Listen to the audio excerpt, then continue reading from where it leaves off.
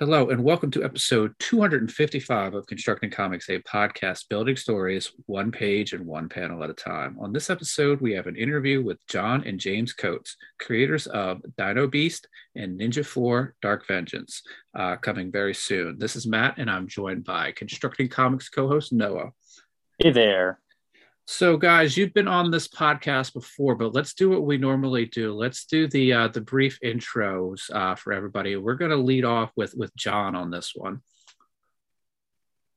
All right. Yeah, great. So I'm John, and I make comics with my twin brother James, and I am the writer and colorist for Dino Beast and also our Ninja 4 that we're currently working on. Very nice. And so, you kind of teed him up here, but James, let's do a quick bio for you. Okay, so I'm the artist on the projects he mentioned. I studied at the Joe Kubert School and at Art Center College of Design. I studied illustration and cartooning. Very nice. So Noah, I'm going to turn things over to you. I think we're going to do a state of the union on Dino Beast, which wrapped up with issue 3. Not wrapped up, but the issue 3 wrapped up recently. So Noah, what questions would you have for the guys? Noah, you're on mute, bud. Thank you. I was trying to be very proper with my Zoom etiquette. But I read the first 3 issues again for this interview. Actually, before I read issue 3, I reread issue 1 and 2, and I kind of like how you guys are like ramping up to like this ultimate climax. And I don't know if it'll be an issue 4, but like it's upcoming, this sort of climax. But I also like the sort of like how each issue gets more and more action packed. So I guess I wanted to talk a little bit about that with you guys, about like, how much was going into, of course, expanding the world in issue 3, but also just like ramping up the action. Cause like every couple pages, there's this new action set piece that like lasts for at least 5 pages at a time. So I'm just sort of curious about what went into your thought process with all that in this issue. Yeah, issue 3 here was really where we were trying to get a lot of different factions involved. There's new factions, and there's sort of wrap up from the big climax battle that happens in issue 2, and there's sort of fallout that happens from that. And we wanted to get after that where they are in the story at this point, because we're kind of at the midway point with book 3. And then at the same time, introduce there's new villains introduced, new groups, new allies and everything. And so we're working on getting all this together and pulling it all together so that it sort of rolls on into the big finale. Awesome. That's awesome. And go ahead, Noah. Oh, sorry. I was just going to ask John, then, sort of what was your approach to, like, I guess the designing the new factions, but then also designing the action sequences with them? Because one thing that I thought was cool was sort of maybe it's the final battle in issue 3, but there's one with the two warriors, and they're fighting down this like giant beast in a cave, and like you use the strengths of both the 2 warriors and the giant beast like so well, and then you use the like surroundings really well in that sequence, and it sort of like stuck out to me. So I'm just sort of curious, John, like sort of how were you, like what were you most excited about in this book? Like, designing the characters and then designing the action around them, or just like pushing the story forward in the world building and everything? Yeah, I was really excited about some of the pushing of the story forward and unveiling some different bits of the history of the characters, and really like the Radnock character who we get introduced to at the very beginning. Like she's just a super cool character, and I've been jonesing to get her in to the book, and it was good to finally get into book 3 and bring that character forward, and then start to develop sort of her relationship with our main guy Komodo. And so so that was the most fun from the writing perspective working on. And James, I think Noah asked you sort of some of the thoughts that you had there about, I guess, the sequence, the action sequence in the cave. Do you want to elaborate on that? Yeah, well, I mean, I think we based a lot of our kind of action sequences more on like manga storytelling or even European comics, where you can make a really long fight scene and kind of dive into like characters' strengths and weaknesses in battle a little bit more than you would like in a American comic where you only got a couple pages to have your characters do something. So the final scene was something we had thought about even back in like book 2, thinking about what we were going to do in this one. This was like a scene we kind of had pinpointed a long time ago as something that, you know, we could try to make really cool and push it. We wanted to push it a little bit farther, but eventually, you know, the page count starts getting pretty crazy and you're like, well, maybe we should wrap it up a little bit. Yeah. Cause we definitely wanted like the villain in that fight at the end to really kind of feel like a Terminator. Yeah. You know, that like, no matter what happens, you don't know that they're going to win. And you just keep, so it kind of builds a little desperation. And yeah, we really just took it and just like kept going and, you know, maybe planned out a few pages and then figured, it doesn't feel long enough yet. It doesn't feel like we're there yet to where we could end the fight, and just sort of went by feel. So yeah, I like that. That's very cool. So you guys mentioned a couple of things there that I'd like to touch on. I guess first thing that I heard was that issue 3 was the sort of the midpoint of the story. So are you guys envisioning this like 6 issues and then it's a closed story, or is that like 6 issues for almost like a story arc? What's the midpoint here? Is the midpoint of everything, or is it the midpoint of maybe like the first volume? It's the midpoint. It's set for 5 total. Okay. Yeah, and we just sort of solidified the full outline and everything for the 4th one just this week. So so 3 is kind of like is the midpoint of this big sort of, I guess, introductory Dino Beast story arc. Okay, so then the other thing that I'd like to ask about is you guys mentioned that you get to take this sort of European or manga style where you can, have more pages dedicated to a fight. You're not limited to this is a Daredevil comic coming out from Marvel, and you have 22 pages. So Daredevil's fighting Bullseye, but you maybe only can dedicate 2 pages of the 22 to the fight. And you guys have some pretty lengthy comics, issues 1, issue 2, issue 3. There's the page count is pretty great. So does that give you the freedom to do that, and extend those fight scenes out? Yeah, it definitely. I think when we started this project, we never set ourselves up to say like a page number. So that gives us the opportunity to kind of play by feel a lot with like parts of the story. Like if we think it needs to be like 22 pages of the characters just meeting each other, like we can do that, Mm-hmm. or we can make a fight scene longer. It's also based on some of the early 90s independent comics, like Paul Pope's THB. Like those single issues are like 60 pages, like, and it's all just like one story.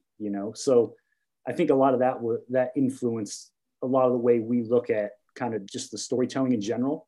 And that's why in book 3, you get more of a ramping up, because we're kind of looking at like the long game of all 5 books as like one story. Mm-hmm. So we can kind of push different elements here or there as we're going along. Nice. And when you're doing like a fight scene, and I know this is a comic where we have Dino Beast fighting each other, various sort of anthropomorphic creatures. Are you looking at anything to sort of establish like a fighting style? Are you looking at like wrestlers, or like I even think about like that first season of Daredevil where people would punch each other and then they would take some time to sort of recover. It wasn't that sort of quick, you know, um, Jackie Chan's sort of style. So what was your process into the fight scenes there? I think a lot of our thought process when we talk them through is a lot just to do with their anatomy, really. Like scale of some of the characters compared to other characters is quite different, and their how strong they are. If you have a snake character, then obviously sort of snake striking because it's a snake, stuff like that. Yeah, and I think in the middle of the book, there's a scene where we have our like our Tyrannosaur character fighting like a Brachiosaur, and those characters are so large. We actually had a longer fight scene planned out, but as I started to draw it, like I realized the power behind like them throwing a punch. It's so great. Like you're not going to be able to take very many hits. Mm-hmm. So we kind of shortened that sequence up because it didn't make sense to have them fighting for 20 pages. Like there's no way they could physically do it, like, in our world. I'm glad you brought up that fight, actually, because I had questions about that too. Not to like get away from fighting too much, but it kind of is tied into that because the Brachiosaur character, like I got endeared to him like in issue 1 when he had the fight with Komodo, and then like as he's been like sort of there and we've been following his journey throughout this book too, I've become more attached. And in that fight scene, I was generally concerned that he was going to die. Like I was so freaked out. And I was like, oh, this is a good series because I actually care about this character. But I kind of think that the page count, like it gives you guys more time to like, have a good action scenes, but also that you can have these like side characters like the Brachiosaur and then also the Bat character, because I was like concerned about him too, to sort of have them in the background. So like it sort of makes the stakes a little more personal throughout the book. So yeah, I'd be interested to talk to you guys about that. Yeah, well, yeah, I'm glad you said, you were concerned for Borvo. Yeah, I mean, Borvo. I wrote it, and then when I was seeing the pages come back from James, like I was getting concerned too, and I was like, oh, I should be concerned. I know what happens, but it turned out really good, and it was good not only to see him in action again, and get a chance to kind of get a little more of his sort of his worldview, at least just a little bit, in terms of how he feels about the Tyrannicons and vice versa, when they first meet before they clash. So it was good. It was a good moment. Very cool. Yeah, so, no, please go ahead, Noah. Yeah. Oh no, I was just gonna say, and then that's sort of like I was gonna talk to James about the sort of how he draws the fights, because like one thing like I love about fight scenes, like I like my favorite fight scenes are where the characters, and it's funny Matt brought up Daredevil, but like what I love about that show and this comic too is that like your characters like take as much damage as they give out, like to the point where it's like super close at the end. And that's I just sort of was interested to hear sort of James' thoughts on like how he designed sort of like the bloody like battle damage of the characters and sort of maybe where that comes from design wise. Wow, where does it come from? So I guess I always liked more like over the top movies or comics stuff, like some of the samurai films and Lone Wolf and Cub, where they really exaggerate like the damage. And in a comic book, especially one with like dinosaur characters, I think you should and you can like really push some of the damage. So the hardest part is kind of towing that line, like how far do you push it without it getting too, because I never want it to be like gratuitous, I guess. Mm-hmm. So that's, the hardest part for me is kind of balancing like how much, damage do they get? How much, blood do you show? But I've always, I guess I was always annoyed, like growing up watching like 80s cartoons or something with like, the Ninja Turtles, like nobody gets hurt or, stuff like that. So I've never considered like not having the characters kind of age and grow and damage as you kind of read the story and go with it. That's really cool. So I think we probably touched on this in the first interview, but what is the sort of the work process between, two twin brothers who, I'm sure you guys have a close relationship. John, are you sort of sequestered away writing a script and turning it over to James, or is it like a combination of like emails and text messages sort of through the day, like putting pieces together? Like what's the work process there? Yeah, it'll like I'll have an outline and stuff for like this next issue. And I've got, some of the stuff like planned out pretty well, like maybe what might happen with some character development and stuff. But then, we'll just start going back and forth and start talking through scenes, and it can change from sort of scene to scene within the book, then how we proceed with it. Like I'll have probably some scenes where maybe I'll write them out much more sort of full script page with ideas. And then there's probably going to be some where like I won't write it out very fully, because once we talk, like James will already have like a good grasp of it, or he'll already have a ton of ideas, and I'll be like, well, okay, just go for it. And here's the gist we're going for in this scene. So it will vary, and it has worked that way on the previous books, where it'll kind of change from scene to scene within a book, and that's probably it's worked out well since we're doing longer volumes with different sort of scenes and set pieces and stuff going on, that we can change how we work on them based on what the scene is. Yeah. For example, like the two fight scenes we were just talking about, in the script, when it got to that part, it was just like, Borvo fight. And then it was like, 6 pages with like a question mark next to it.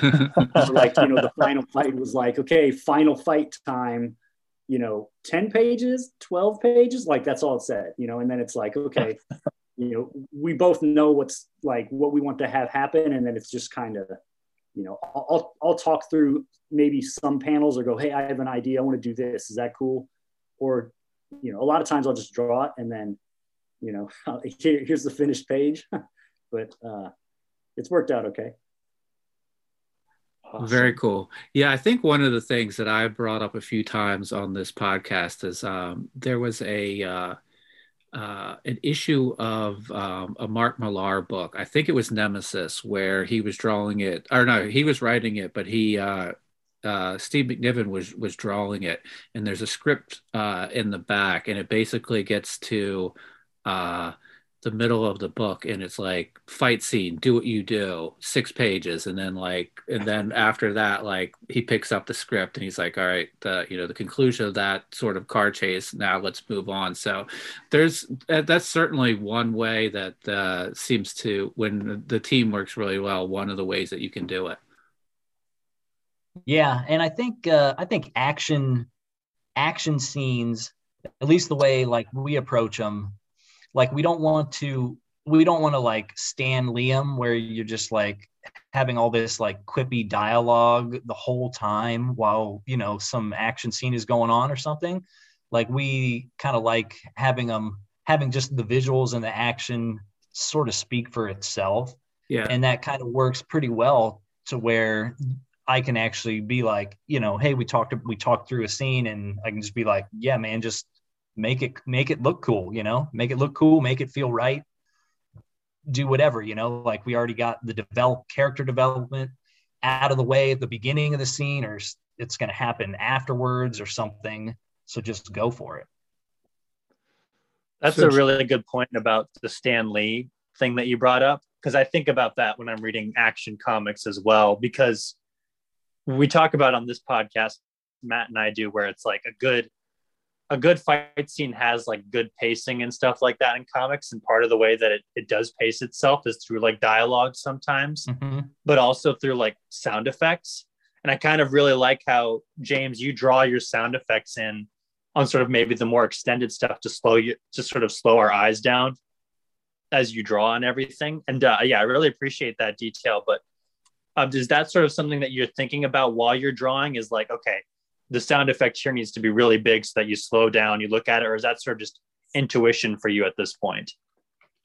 No, that's good. That's definitely something I think about it, where you can try to use sound effects to like affect the pacing or like tell part of the story. So I mean, I think that's part of the reason I don't do, or I haven't, really done sound effects like for like every punch that's being hit or something. Right. Because then you don't have that effect when you really do try to drop in some, sound effect. So yeah, I mean, I'd like to get better with sound effects, but it's something I've always enjoyed in some of the comics I like when they do it like right or interesting. So, it's kind of stuff I think about. And James, do you play with do you like to play with like the panel size? Like, if it's like a couple of quick blows, like, you might make those like smaller so that like the reader sort of knows that like the elapsed time is very quick, or is that something that you do to play with the pacing? Yeah, exactly. Yeah. Like smaller panels feel quicker, it's like your eye goes through them quicker. So, quicker hits, and then really expand it for like the bigger, like but that also doesn't include like character size is something that's tricky with our book, because like nobody's the same size, it feels like. So sometimes even if it's a quick blow, when the characters are so big, you kind of gotta fudge it a little bit, but normally that's how you would do it. Yeah. Yeah, so would you have like a character sheet so that like you would know that like when this bigger dino beast is fighting sort of a smaller one, that things don't have to be precise, but maybe you want to sort of keep it consistent. If somebody shows up a few pages later and is standing next to them, you do your best to sort of maintain that sort of size between the characters? Yeah, I have like a little index card with like real little like just silhouetted shapes of some of the main characters, and I'll flip back through like older pages or like back to book 2 or 1 sometimes to make sure I'm trying to keep the sizes relatively close. Yeah. Cool. So I'm gonna turn things over to Noah to see if he has any Dino Beast questions here. Yeah, I have one more. I have a question for John about colors this time around. It was really cool reading through the issues and seeing how your colors sort of have evolved across, and like how issue 1 is sort of it's really great. It's got like a great design, but it's like very flat colors. Like there isn't much like gradient or anything like that in there. Mm-hmm. And then like, it's been cool seeing how both you and James have sort of like changed up your art styles a little bit as you go. Like James is like introducing like some ink washes and a little more like cross hatching and texture as he goes. And then like, I really, really loved like how then in issue 3, John, you started like playing with gradients and things like that in there. So I just wanted to talk to you about like, how that evolution come about. Was that just something that you just sort of felt was like needed? Because like a specifically example is the T-Rex that the Brachiosaur fights has like a really cool gradient effect on his colors. So I'm just interested in that. Yeah. I guess sort of transition from the different books, it's really just been what we felt like fits each book or each sort of set piece, if you'd call them that. And just I guess just getting to use the program a little more and maybe trying a few different things, and really just kind of how we feel at that point when we're working on it. So still trying to keep it all pretty similar since it's all like one story. But then really just feeling like, well, maybe I could try a little something different here, and just for interest's sake, not getting bored with doing coloring or something like that, and just seeing what looks good, what might make it look better, or enhance something, and just trying some different stuff really, because I think like our color inspirations haven't changed too much from the first three.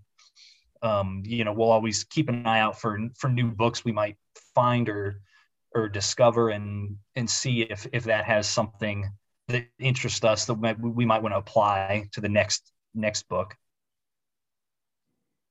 Yeah, I was on this recent reread. I was appreciating sort of the old school feel it has, because I had read them digitally. I didn't have physical copies of them yet. Mm-hmm. And so I was really just appreciating how well they, like, how good, and how, like, how there was a feeling to them of like old school comics. And it's funny because like James and I are talking about how his style reminded me of like Steve Ditko, and then your colors feel almost like from that era of Marvel too. Like it fits that style that you just don't see very much anymore. And it's like it's overly saturated in like the right ways, and it really prints well, and it has this sort of like pulpy feel to it, which I think is really cool. So is that sort of what you were going for, or is it different? Am I way off? No, you are spot on, because okay, good. yeah. And older comics, which is of course what we grew up with, like they just pop, like newer comics are, a lot of them they just look kind of muddy, sort of dark and muddy, and they don't have like the contrast, and the line work and the actual art doesn't stand out. And so yeah, we're definitely looking at the older books, like what pops and really interests us, and what grabs us about how the colors complement the artwork itself, and how can we just replicate that. Very cool. So I think what I'm going to do as we transition between the two books is I'm going to sort of use a little bit of Kickstarter questioning here. So you guys wrapped up 3 on Kickstarter. What are do you guys have a goal or a plan on when we might see the 4th issue coming to Kickstarter? Or is Kickstarter still the plan there? Probably January. James, is that doable? Yeah, sure. I'll say yes. Breaking news. Yeah, to everyone. Well, we're planning for our Ninja comic, sort of in the spring, hopefully, sort of spring, early summer, and then after that we'll be hard into probably the next Dino Beast. So it might, it'll probably take us a while, like hopefully the end of next year, maybe, but we really haven't looked at any sort of a timetable just yet. Cool. And you did the last one was for 3. Did you notice I don't know how much you paid attention to backers, but did you see like people coming in at 3 that were going back and getting the whole story? So maybe the hope is that each time another volume comes out, if somebody comes in, that they'll be able to jump back in and get that back catalog. Yeah, and we did like a catch-up tier that did really well. We had quite a few people just getting all 3 books at once. So we know that those are like new readers, which is great. And and the hope is every time we'll start to get a few more, and then they'll go back to older stuff. And like with book 3, we had like a little sort of sort of a summary page at the very beginning, telling you what happened in the other two books to get you to this point. So we can use it as like a, hey, you can jump on with 3 and then you won't be completely lost if you start here if you want to. Yeah, and I'm guessing maybe that was some of your love of old comics too, because I would have gone to a spinner rack, and I would have picked up whatever issue of X-Men was there, and let's just throw out a number. It's 278, and I'm going to pick it up, and on that first page, it's going to get me as caught up as I can. At that point. So maybe that's sort of the love of old comics there as well, right? Yeah. And, reading books where you'd always be starting at like you'd never be starting at book 1, the way we grew up reading stuff. And it never felt daunting to us. It was just like, oh, this looks cool. I'm just going to start reading. And you just pick up what you needed to know as you read. And if you didn't understand something, it was fine. Maybe you're going to read another one and learn something new in the next one. So it was never, I've never, felt that it's like too much of a challenge. But we definitely have been thinking about, making sure each book is its own contained story that you'd feel satisfied with. And you get enough that you can pick up what's going on and who the characters are and stuff. And I think, we'll do probably a little summary page at the beginning of the next 2 as well, because we'll have, several hundred pages of story before those books. Yeah. And I guess another thing is that, as indie creators, we don't have the big machine behind us to pump out a book every 30 days. So if it's 6 months between issues, Dino Beast 2 comes out, I read that, I bag and board it, put it in my box, back to Kickstarter for 3. 6 months later, I probably need that sort of refresher page as well to sort of jog my memory about what I read a few months ago. So again, it probably works well both ways, right? Oh yeah, definitely. And since we're doing, like 100-page or over 100-page for each volume, plus we have like regular jobs. So it's like, there's only so much you can get done in an evening and weekends throughout the year to put a big book together. Yeah. And I think we asked this question, and I think you guys are on the opposite end of the spectrum that Noah and I, because I think I remember, but you guys are pretty chill when it comes to the Kickstarter. You're not the frantic refresh the page every 30 seconds to see where you guys are, right? Yeah, no, we take a more laid back approach to it. Because even at the end of the Kickstarter, like if it's close, like we're still gonna fund it, like, or try to put in ourselves. Like if we didn't do a Kickstarter, we were still gonna pay to print the books. So, it's nice when people come out and support it for sure. And it makes it easier for, us as creators. But, we kind of looked at it, we're gonna make it regardless whether people help us or not. So, I don't this one was almost more laid back than the other 2 for me, at least. Like I really didn't look at it very often, check the first couple of days, go, okay, it's doing well. And then, oh, has it been 30 days? Oh crap. Like, are we there? Like, yeah, I don't know how many other people actually do it that way. I think, you guys are probably the norm. You'd be surprised. Matt and I have been feeling pretty in the minority lately with our guests. Yeah. So. Yeah, I guess our guests are all reasonable people, and Noah and I are the ones that are maniacs refreshing. But we've had a few people on that have they're like, I have like 6 monitors open right now, and one of them is my Kickstarter page, which I've set to refresh every 30 seconds automatically. So we've encountered both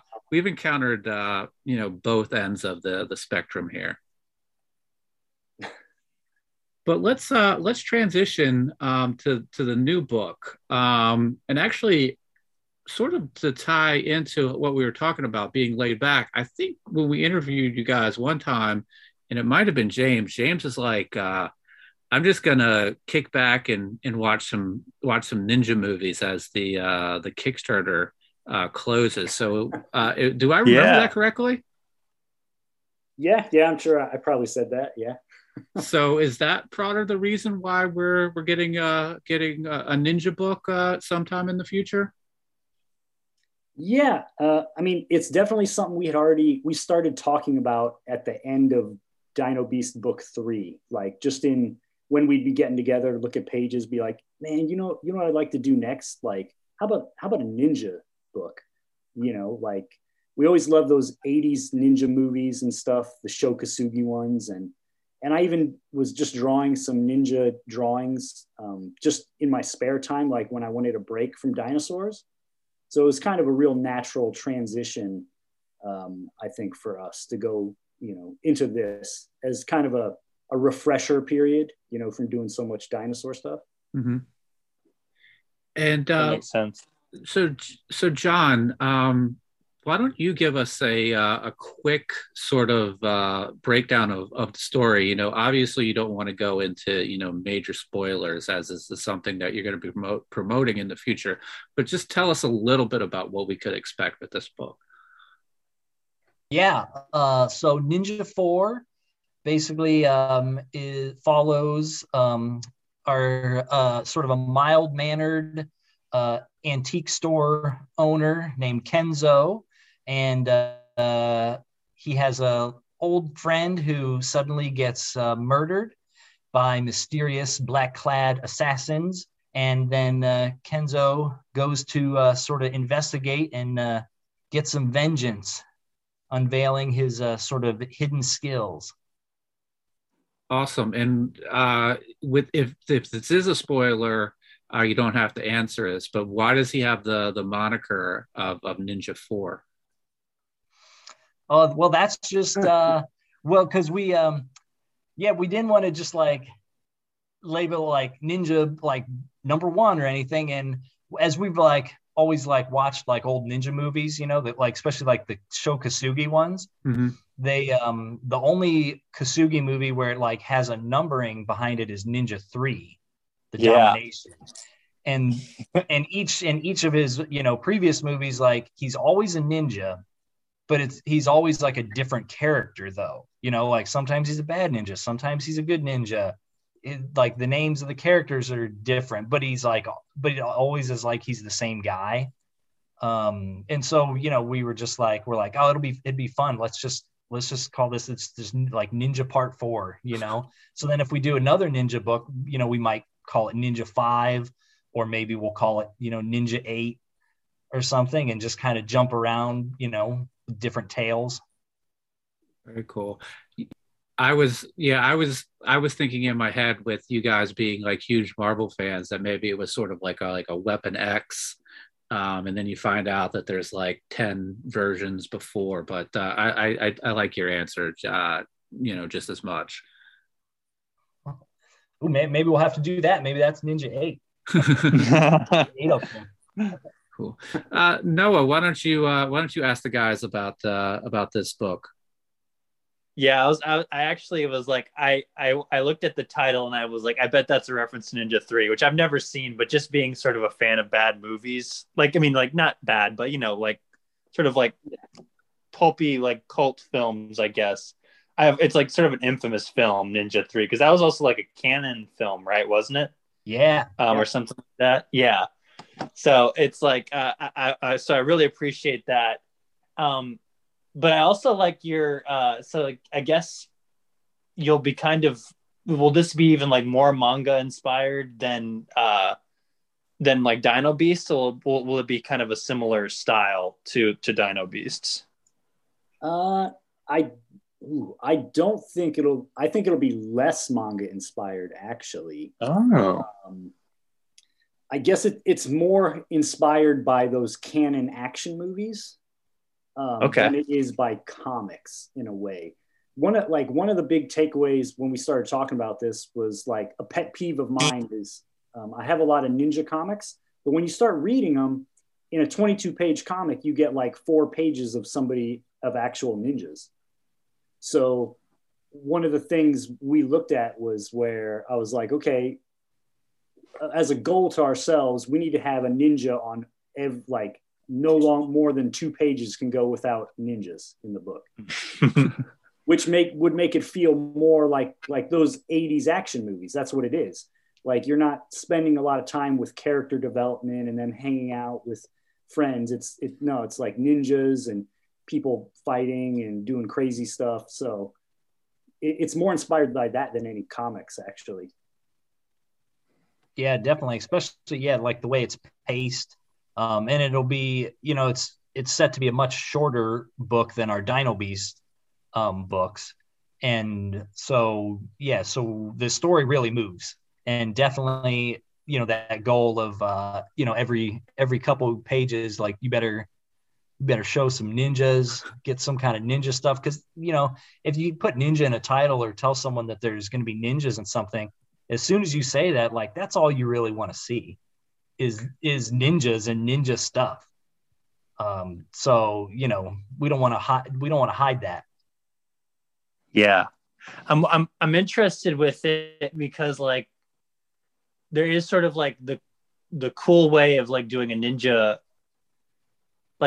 story is almost like I guess, I won't be getting into spoilers, but like there is sort of like a horror element, I guess, to something like Ninja 3. Is that going to be sort of baked into it? Like sort of like not like, like a slasher, like almost like a slasher film kind of thing. Is that going to have like that kind of feel to it?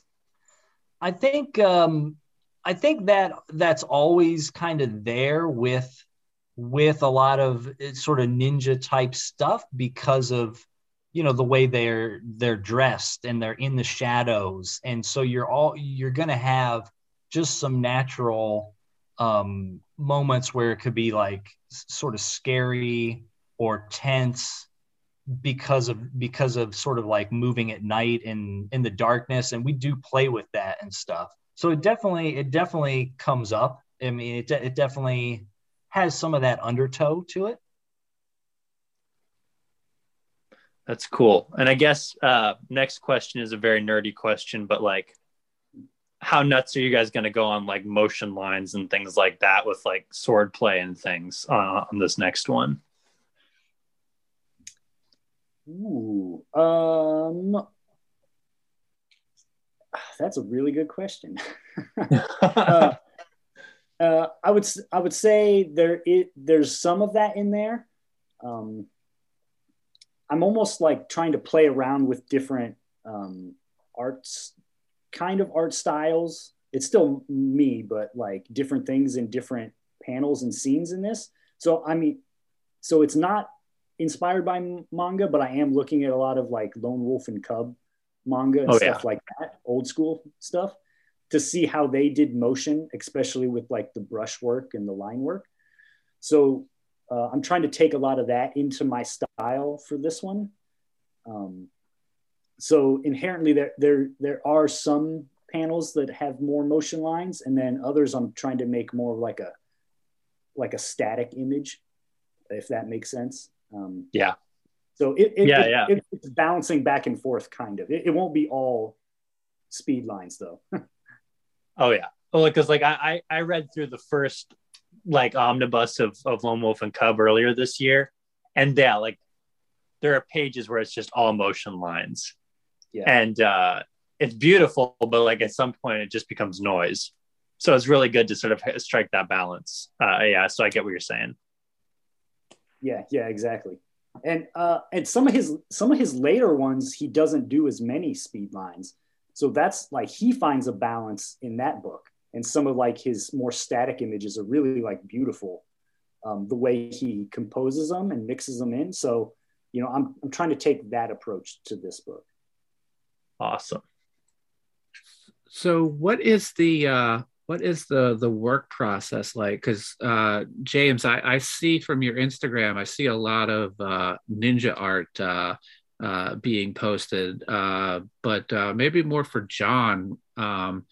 What is your process like? Do you dedicate like, all right, today is going to be like a Dino Beast day, and the next day is going to be the Ninja 4, or is it like, hey, I just found more inspiration to do this one storyline today? What's that process like? Well, right now it's because we've been working on Ninja 4 pages, and I'm kind of like waiting for like maybe James to get done with like a next batch of pages. So then I've had time like, okay, now I'll start thinking about Dino Beast 4 and getting that solidified a little more, because I don't have any Ninja stuff to currently work on. And then, as soon as I get the next pages, I got some from today, we scanned some. So now I'll just be back on that, just since that's sort of the priority at the moment. And so, yeah, that's just kind of how I'm approaching the two at the moment. And when you're coloring, do you ever sort of, I'm thinking maybe it's like one of those things like where when you're in your car or you're running or you're, in the shower, you sort of get like a eureka moment. Are you ever sort of able to turn off the writer brain, and when you're coloring, just sort of focusing on that aspect of the art, do you ever get like, oh, this is what I need to do in this story, or this is the way I need to bring these two plot points together? Do you ever get like a moment where you have to like put the digital tools down when you're coloring because you just figured out something for the writing aspect of it?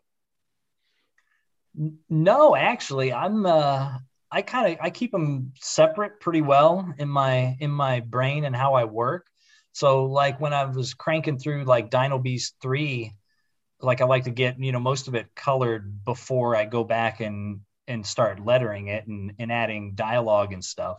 And so some of that, like I'd, get done with a ton of pages and then coloring them, and then have to like go read my script again and be like, okay, what was I exactly saying here? And then, and then I can get back into the thinking about the writing portion of it.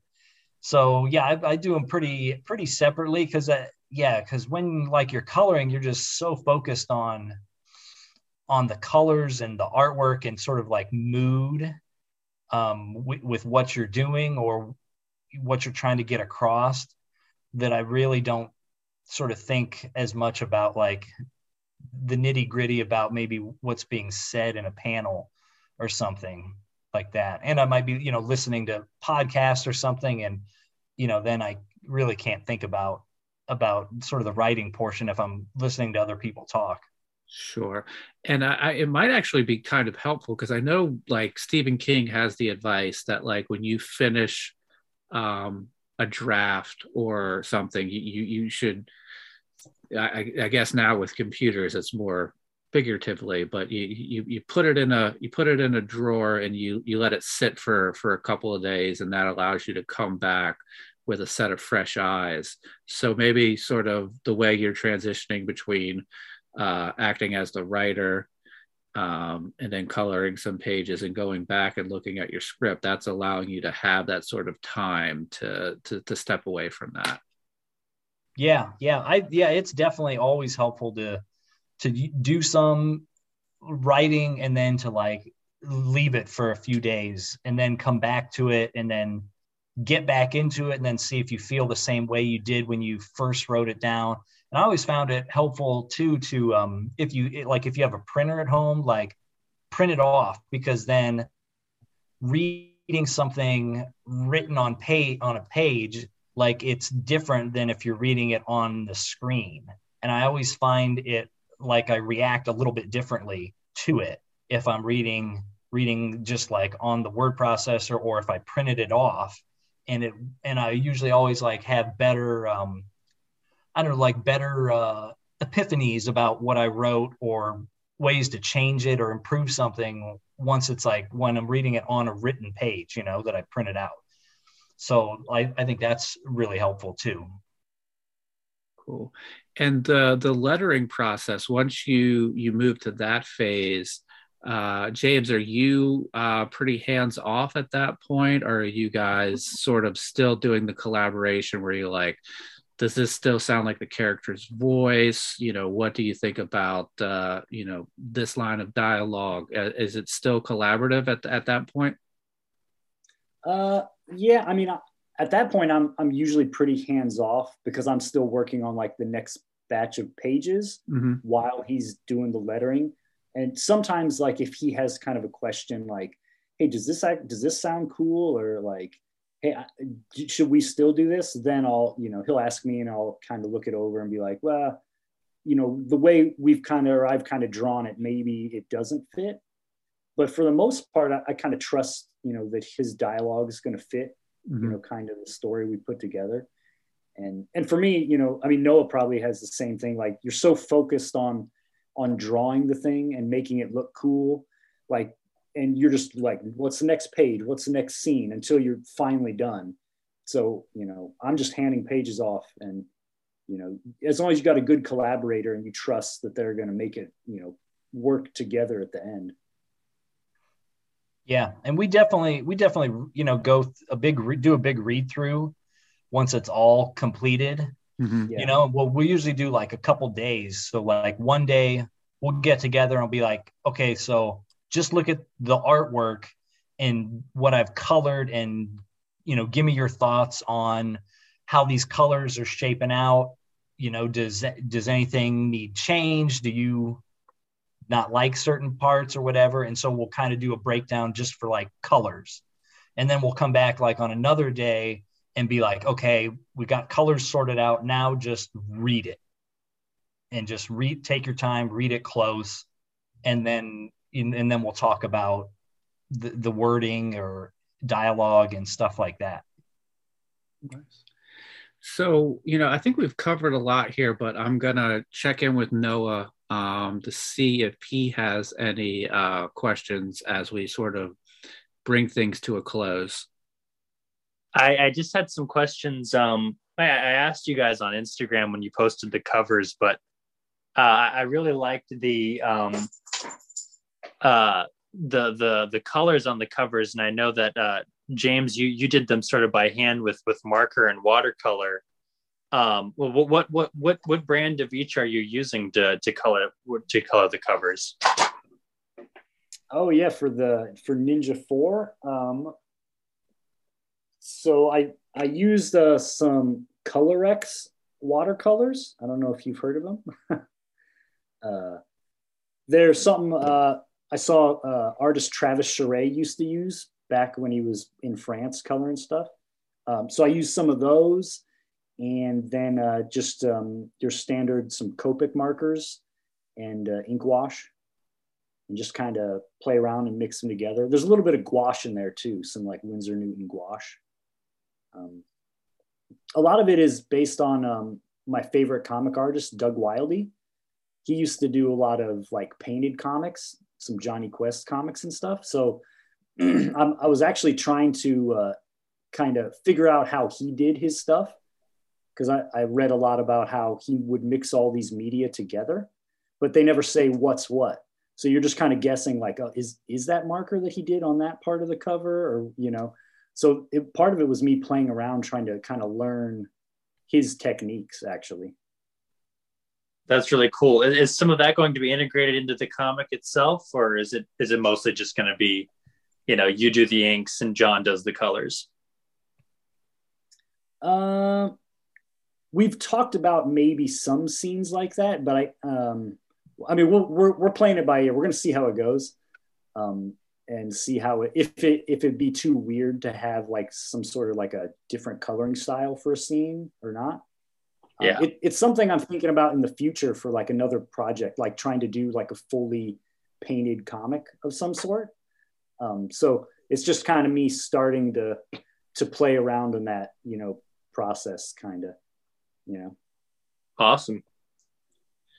Very cool, guys. So, let's as we close up, let's talk about Dino Beast, what we can expect, Ninja 4. And then let's let everybody know the best places online to follow you, so they can stay up to date with when books are being crowdfunded, and just to sort of follow along with the creative process. So I don't know if which one of you guys want to do this, John or James. Just elevator pitches for both books again. Yeah, well, so Dino Beast is a dinosaur barbarian adventure following our hero Komoto as he tries to rescue a little salamander princess. And our story is just following his adventure through his world, trying to accomplish that task. Cool. And how about Ninja 4? You gave us an elevator pitch, but in review, could we get that again? Yeah, so I guess so. Ninja 4 is a 1980s style action revenge story based on an antique dealer who finds his best friend has been murdered. So now he has to pit his ninjutsu skills against an evil clan of ninjas and yakuza. Very cool. And what are the best places to check you guys out online? But the best place, you can just go to dinobeast.com is our website, and there's lots of art on there and press and all kinds of good stuff. And that's where you can also buy Dino Beast comics and related materials. And you can follow us on Instagram at JDCoats and at JACoats. Very cool. I'm going to put a link to the webpage in both of you guys' IG pages in the show notes. It's a lot of fun to catch up. Yeah. Noah and I work on a book called Dino Thrasher. So to talk with some guys who are also doing a dinosaur based book is a lot of fun. Yeah, it's great knowing that there's at least a couple other people using dinosaurs as characters. Awesome. Yeah. All right, guys. So let's sort of put it in pencil to get together again in a couple of months. If a Kickstarter comes about, the start of the next year, let's touch base again, and we can get into more making comics talk as we promote that stuff that's being crowdfunded. Yeah, definitely, that'd be great. Cool. Yeah, so great. Awesome. So I'd like to thank everybody for listening. If you could give us a rating and review on the podcasting service you use, we really appreciate it. If you want to follow the podcast, we're on social media. That is Twitter is at ConstructCompod. Instagram is Constructing Comics Pod, and Facebook is Constructing Comics. But once again, I'd like to thank everybody for listening. Please be safe, be nice to each other, and go out there and make some comics. Thank you.